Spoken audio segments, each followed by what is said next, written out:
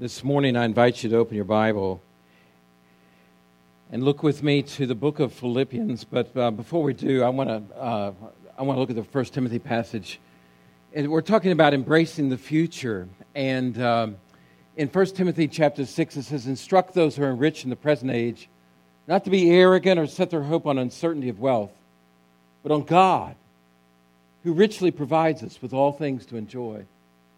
Instruct them to do what is good, to be rich in good works, to be generous, willing to share, storing up for themselves a good reserve for the age to come, so they may take hold of life that is real." Amen. We're talking about two ways to live your life. This Christian life can be lived a couple of different ways. I've known folks who live this Christian life, and they live it taking for granted the cross of Christ. They actually eschew it because life for them is all about themselves, all about their desires, all about their opinion, all about their preferences, all about their ego. It gets hidden with superficial veneers of Christian language. But at the core, life's all about them. It shows itself in the way they live, the way they act, the way they respond to authority, the way they speak, the way they gossip, the way they talk, the way they can take something and turn it and make it all about them. And we've all encountered people like that. And we encounter them in our workplace. We encounter them in church. And it's all about them. It's all about me. It's all about myself. Whether somebody overlooked me or somebody didn't invite me or somebody did this or somebody changed a little something and you don't like it. And really below the surface of whatever the issue is, it's usually something else. But self is right at the core of it. And self is opposed to the cross. There's another way to live. And that way to live is I'm trying to die to myself. And I reckon myself to be dead to life, it all being about me. And that it's all about Jesus Christ. His fame, His name, His glory, His mission. And about how He wants to change me so that I look like Him and live like Him in this world. And it shows itself in the way they talk and in their attitude. And that talk is all about, let's embrace the mission that He's called us to. And this isn't about me, it's about King Jesus. And it's about what God has called us to. These are two different ways of living it. And Paul writes about this. And look with me in your Bible to Philippians chapter 3, beginning with verse number 17. Philippians 3:17. "Join in imitating me, brothers. Observe those who live according to the example you have in us. For I've often told you, and now say again with tears, that many live as enemies of the cross of Christ. Their end is destruction. Their God is their stomach, their belly. Their glory is their shame. And they're focused on earthly things. But our citizenship is in heaven, from which we eagerly wait for a Savior, the Lord Jesus Christ.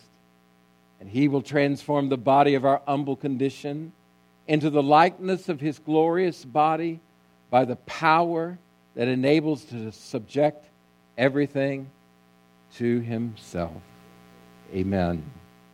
Father, may you bless the reading of your word. And Father, I pray you teach us from your word today. Lord, may this not be about me or any one of us, but it might be about you. In Jesus' name, amen.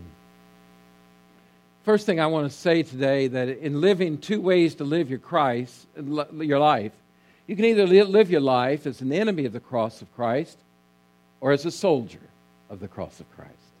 And I want us to think about these two different ways to live your life. And of course, if we're going to embrace the future, it means that we as a church need to make this not about us, but all about Jesus and what he's called us to do in Jesus. Amen? Amen. And so, first of all, you can live as an enemy of the cross of Christ. And this is an immature, I want to change that slide, it's to an immature Christian life. Not a mature one, but immature Christian life. So we got the wrong word there, not imitative, but it's immature, all right? For I've often told you, and now say again with tears, we're going to change that right now, I think, all right? With tears, that many live as enemies of the cross of Christ. There are many that live as enemies, he said. Why would they be opposed to the cross of Christ? Why are they an enemy? What is it? First of all, what is he talking about? First, what is the cross of Christ? What's he mean by this? The people are opposed or enemies of the cross? Is he talking about that? Is he talking about that? Is he talking about artwork? No. Is he talking about a piece of wood? Is he talking about an instrument of death? No, that's not what he's talking about. He said many people, they're not opposed to artwork. They're not opposed to a Roman cross. They're opposed to the cross of Jesus Christ. That's what they're opposed to. And the cross of Jesus has implications on our life. We sing this song, a blend of an older hymn and a more modern application and expression of the same hymn. It says, when I survey the wondrous cross on which the Prince of Glory died, my richest gain I count but loss, and pour contempt on all my pride. In that great hymn, we see from his head, his hands, his feet, sorrow and love flow mingled down. Did e'er such love and mercy meet, or thorns compose so rich a crown? Oh, the wondrous cross! Oh, the wondrous cross bids me come and die, that I might truly live. Amen. Oh, the wondrous cross. The wondrous cross. The cross of Jesus, when embraced, brings me to die to self and live for the one who died for me. It's not about me now. It's about him, his mission, his glory, his fame, his rulership, his lordship in my life. You see, the word of the cross has always been off-putting to the world and to immature and unsanctified confessors of Christ. The word of the cross is to those who are perishing foolishness, Paul said. But to those of us who are being saved is the power of God. Amen. The cross of Christ. What is it? First of all, these aren't in the slides, so you can take notes if you'd like to. But number one, The cross of Jesus Christ was the death of a righteous one for unrighteous ones. Amen. He was the just one dying for unjust ones so that he might bring us to God. The cross of Jesus Christ is not about self-promotion, but it's about self-dying. The cross of Jesus came. He died on the cross so that he might die for our sins and die the death that we deserve so that we might live and have eternal life. But there are many who are enemies of the cross. The cross is a sacrifice of the perfect for the sinful. The Bible says God demonstrated his own love for us, and while we were still sinners, Christ died for us. The Bible says God made him who knew no sin to become sin on our part, that we might become the righteousness of Christ in him. The cross is God's work for us so that we might be saved. The perfect for the sinful. The cross of Jesus is about giving away life so others can find life. About losing your life and finding your life. Of a seed falling in the ground and dying. Why? So it might bring life. This is what the cross is all about. The cross is a focus on the eternal and not the material, not the temporal. The cross of Christ is about complete trust in God. Jesus said, my God, why hast thou forsaken me? He died on the cross, trusting. Father, he said in the garden, not my will, but thine be done. He said in the very moment when he couldn't even sense or feel the Father's presence, he said, into thy hands I commit my spirit. Jesus trusted the Father completely in the midst of his dying. And when we embrace the cross, we say, I don't live for me. I don't live for myself, but I live for the one who holds me, and that's my Father in heaven. Amen. And I'm willing to die and serve and give and love and be humble and not insecure because of the cross of Jesus Christ. But in this world, there are many enemies of the cross of Christ. The cross of Jesus was a place of surrender of your life so that Christ's life might be manifest in your life. Amen? Amen. And so, Paul could say, I am crucified with Christ.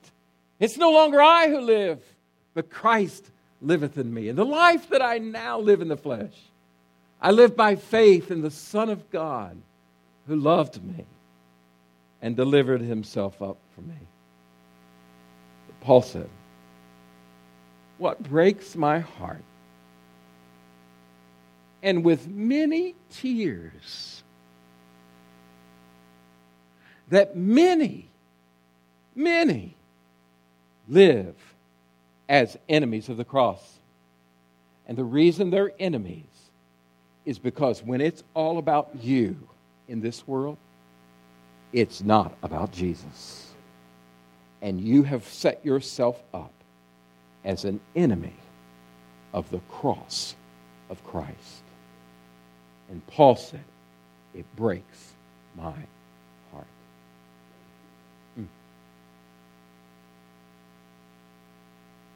Verse number 19 says, look with me.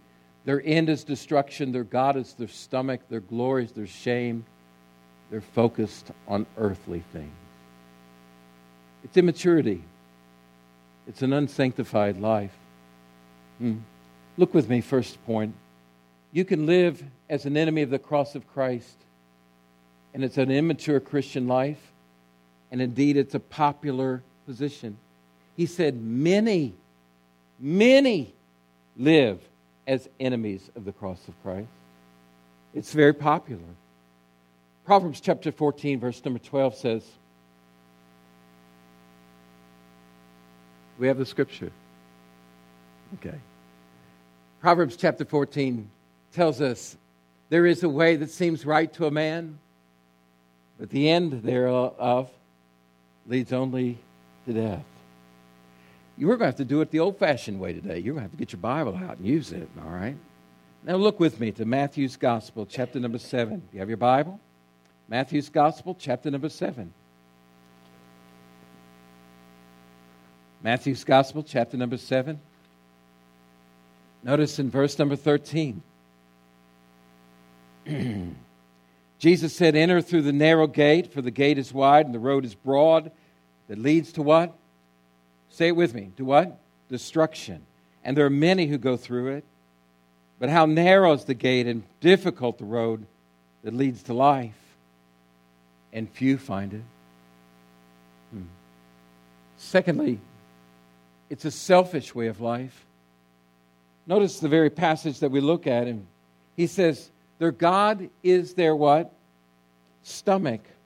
Their God is their stomach, their belly, their own appetite, their own pleasures, their own agenda, their own desires. See, it's an arrogant way of life. Notice what he says. Their glory is their shame. The thing that they brag about or boast about in their life is to their very shame. They boast and brag and celebrate about things that aren't godly in their life. And he says all of that is to their shame. The Bible tells us that God is opposed to the proud, but he gives grace to the humble. But there are many who live shamelessly. Notice what the Bible says in 1 John. Do you have your Bible? Chapter 2. Look with me in verse number 16. It says, verse 15, do not love the world or the things that belong to the world. If anyone loves the world, the love of the Father is not in him. Because everything that belongs to the world, the lust of the flesh, the lust of the eyes, the pride in one's lifestyle, is not from the Father, but from the world. And the world with its lust is passing away. But the one who does God's will remains forever. Amen. So we live in so often arrogance and pride and boastfulness about things that we think that really matter. But they don't matter. And the very things you glory in, yourself, your personality, your possessions, your popularity,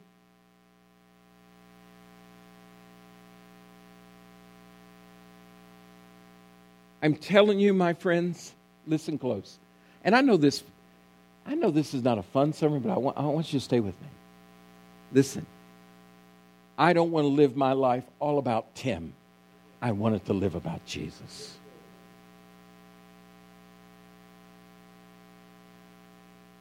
I dearly love Melissa Epperson.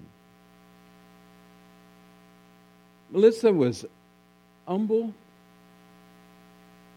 She was kind. She was genuine and faithful and loyal and true. And when I saw her as she lived her life, and for 5 years I watched her, she overcame great obstacles. And she would be frustrated with a disability she had in her life. But she never let it stop her one time. And she walked humbly. And there was a Christ-likeness in her. And there was a childish fun in her. And there was a winsome smile in her. And there was a joy to be in her presence. And she had a spirit that said, we can do this, Pastor.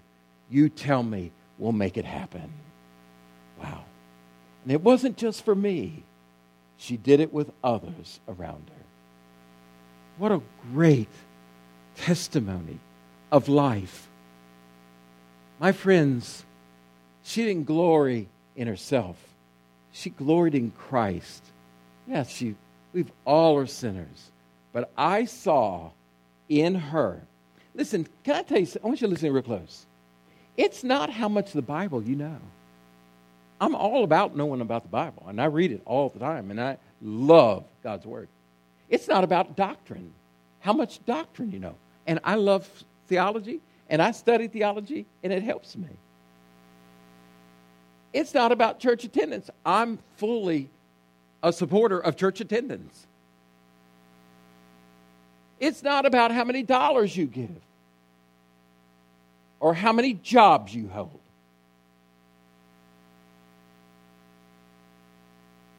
It's about whether or not the way you live your life, stay with me, looks like Jesus.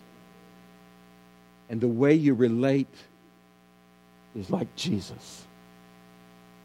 Because I'll tell you who's deep in their walk with Christ are those who've been transformed to look and live like Jesus in their life. That's the kind of church I want us to be. Embracing the future means that we're going to be living like Jesus in a broken, messed up world for His glory. Amen. God is opposed to the proud, but gives grace to the humble. It's a worldly way of life. Whenever you live for your stomach, you have your mind set on the world. Listen to what this passage says in Philippians. He says, there are many who live as enemies of the cross. And notice he says their end is destruction. Their God is their stomach. Their glory is their shame. And then he says they are focused on what? Earthly things. Focused on earthly things. It's a worldly way of living. Look with me, if you will, to the book of James. James.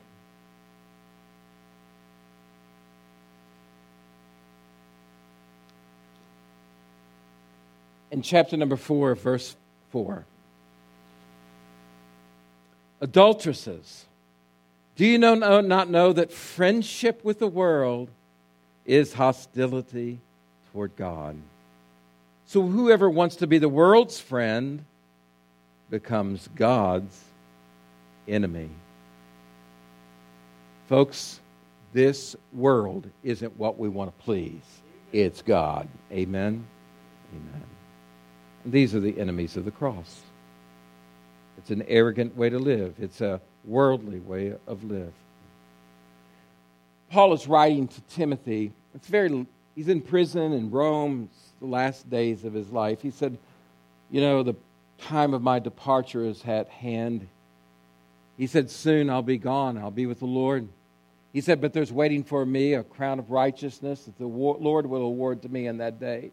He said, not only to me, but all who've loved His appearing.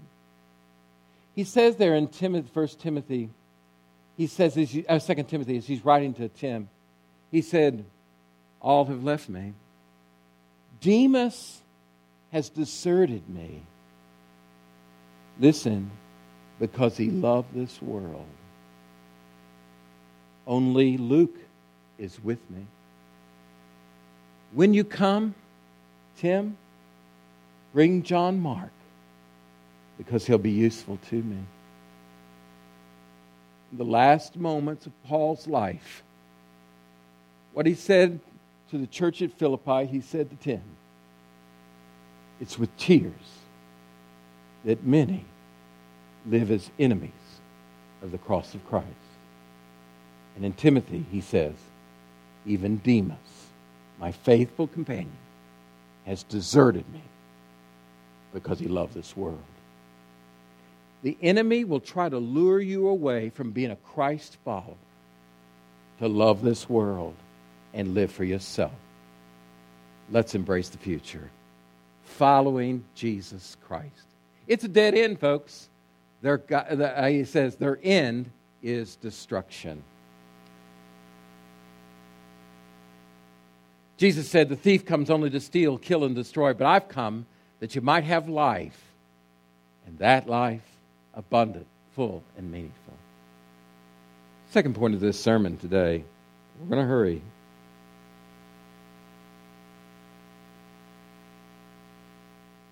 Is you need to live, and we can live your life a different way to live it.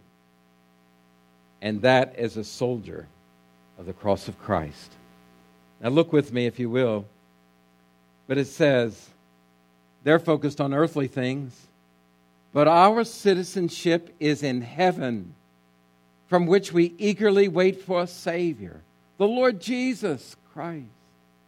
And He'll transform the body of our humble condition into the likeness of His glorious body by the power that enables Him to subject everything to Himself. Folks, listen to me. Our citizenship is in heaven. Not here. Not the stuff of here. This week I did a funeral, early in the week, for Sophie Plants. A few of you here would know her. She was a faithful member of a sister church. Her son, Vince, attends here at Bethel. And I was glad to help with the funeral. I didn't know Sophie.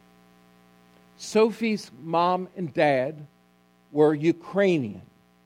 And during the war, when their lives were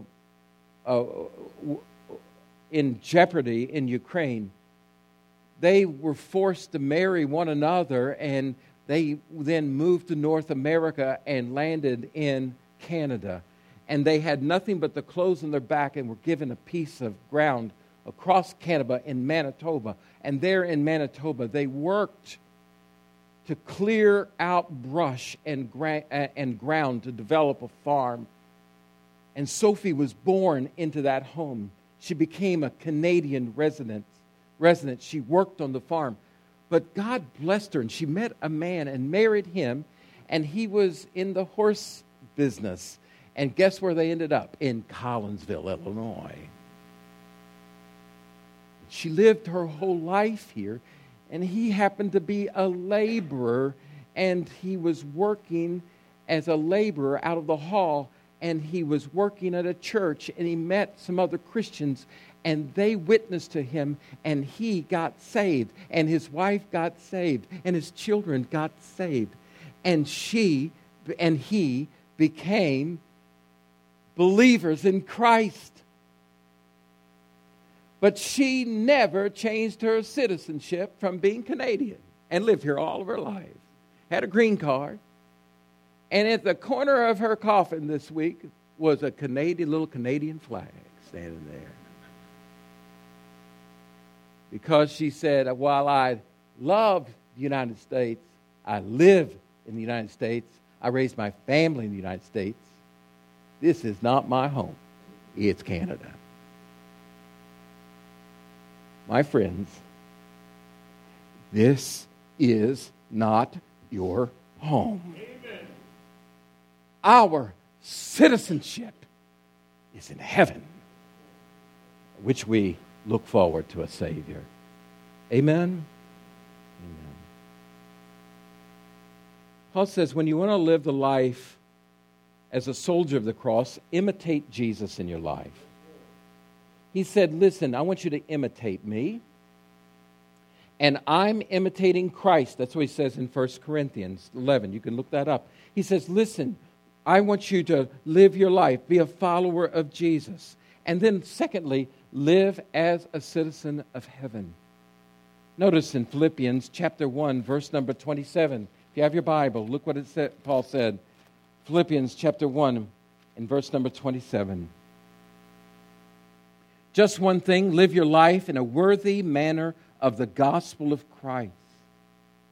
Then whether I come and see you or absent, I will hear that you're standing firm with one spirit, one mind, side by side in the gospel. Listen, we're living as citizens of heaven, and we are His children and living for Him. Thirdly, live expectantly. We are looking forward to a Savior, waiting for a Savior, longingly looking forward. How many of y'all believe Jesus Christ is coming again? Amen. I want to live for Him. I want to expect Him. I want to live looking forward to the come and of a Savior.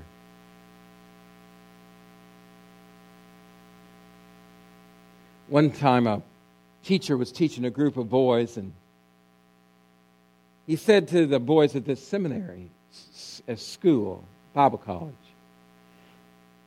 he said, how many of y'all believe in the literal personal return of Jesus Christ? They all raised their hands. He said, how many of y'all believe that Jesus is coming again for all of us? They raised their hand. He said, how many of y'all believe that he's coming today? Raise your hand. And one of the guys said, no, I don't think he's coming today.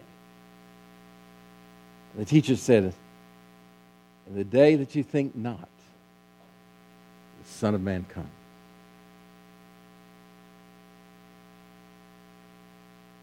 Are you looking forward to his coming?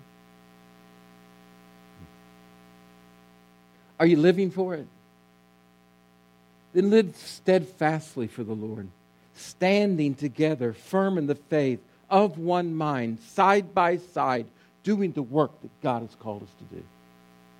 That's what it means to be steadfast. If you're a soldier of the cross of Christ, that means I want to live in unity with my brothers and sisters and do the work that God has called us to do.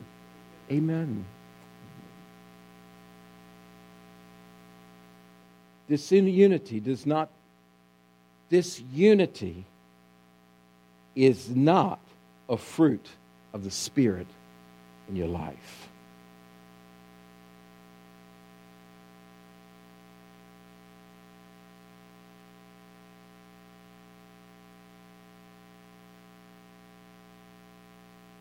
My time is done.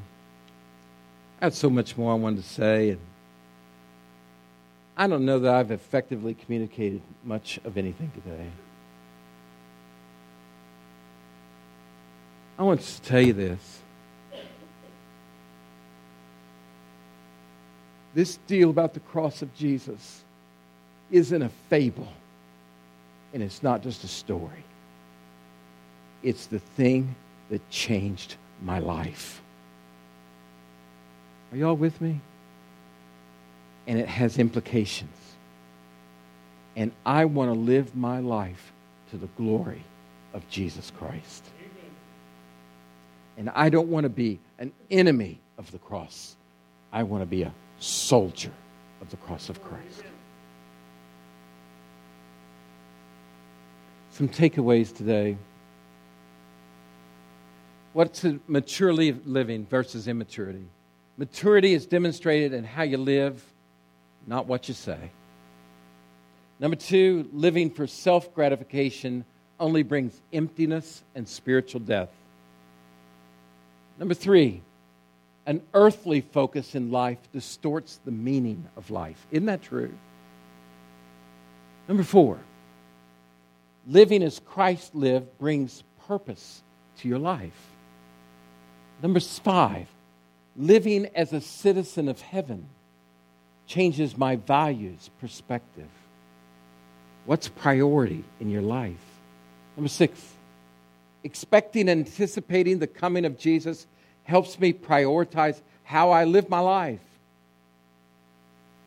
And number 7, standing firm means standing together. Side by side, living a life worthy of the gospel of Jesus Christ. That's how we'll embrace the future together.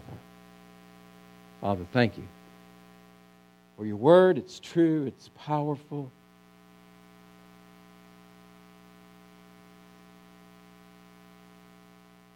Father, I ask you to forgive us for the many ways that we've lived as enemies of your cross. We've made it all about ourselves, not about you. Father, I pray you'd forgive us. We'd turn from our sin. Embrace the cross of Jesus, the lordship of Jesus. Be soldiers of your cross.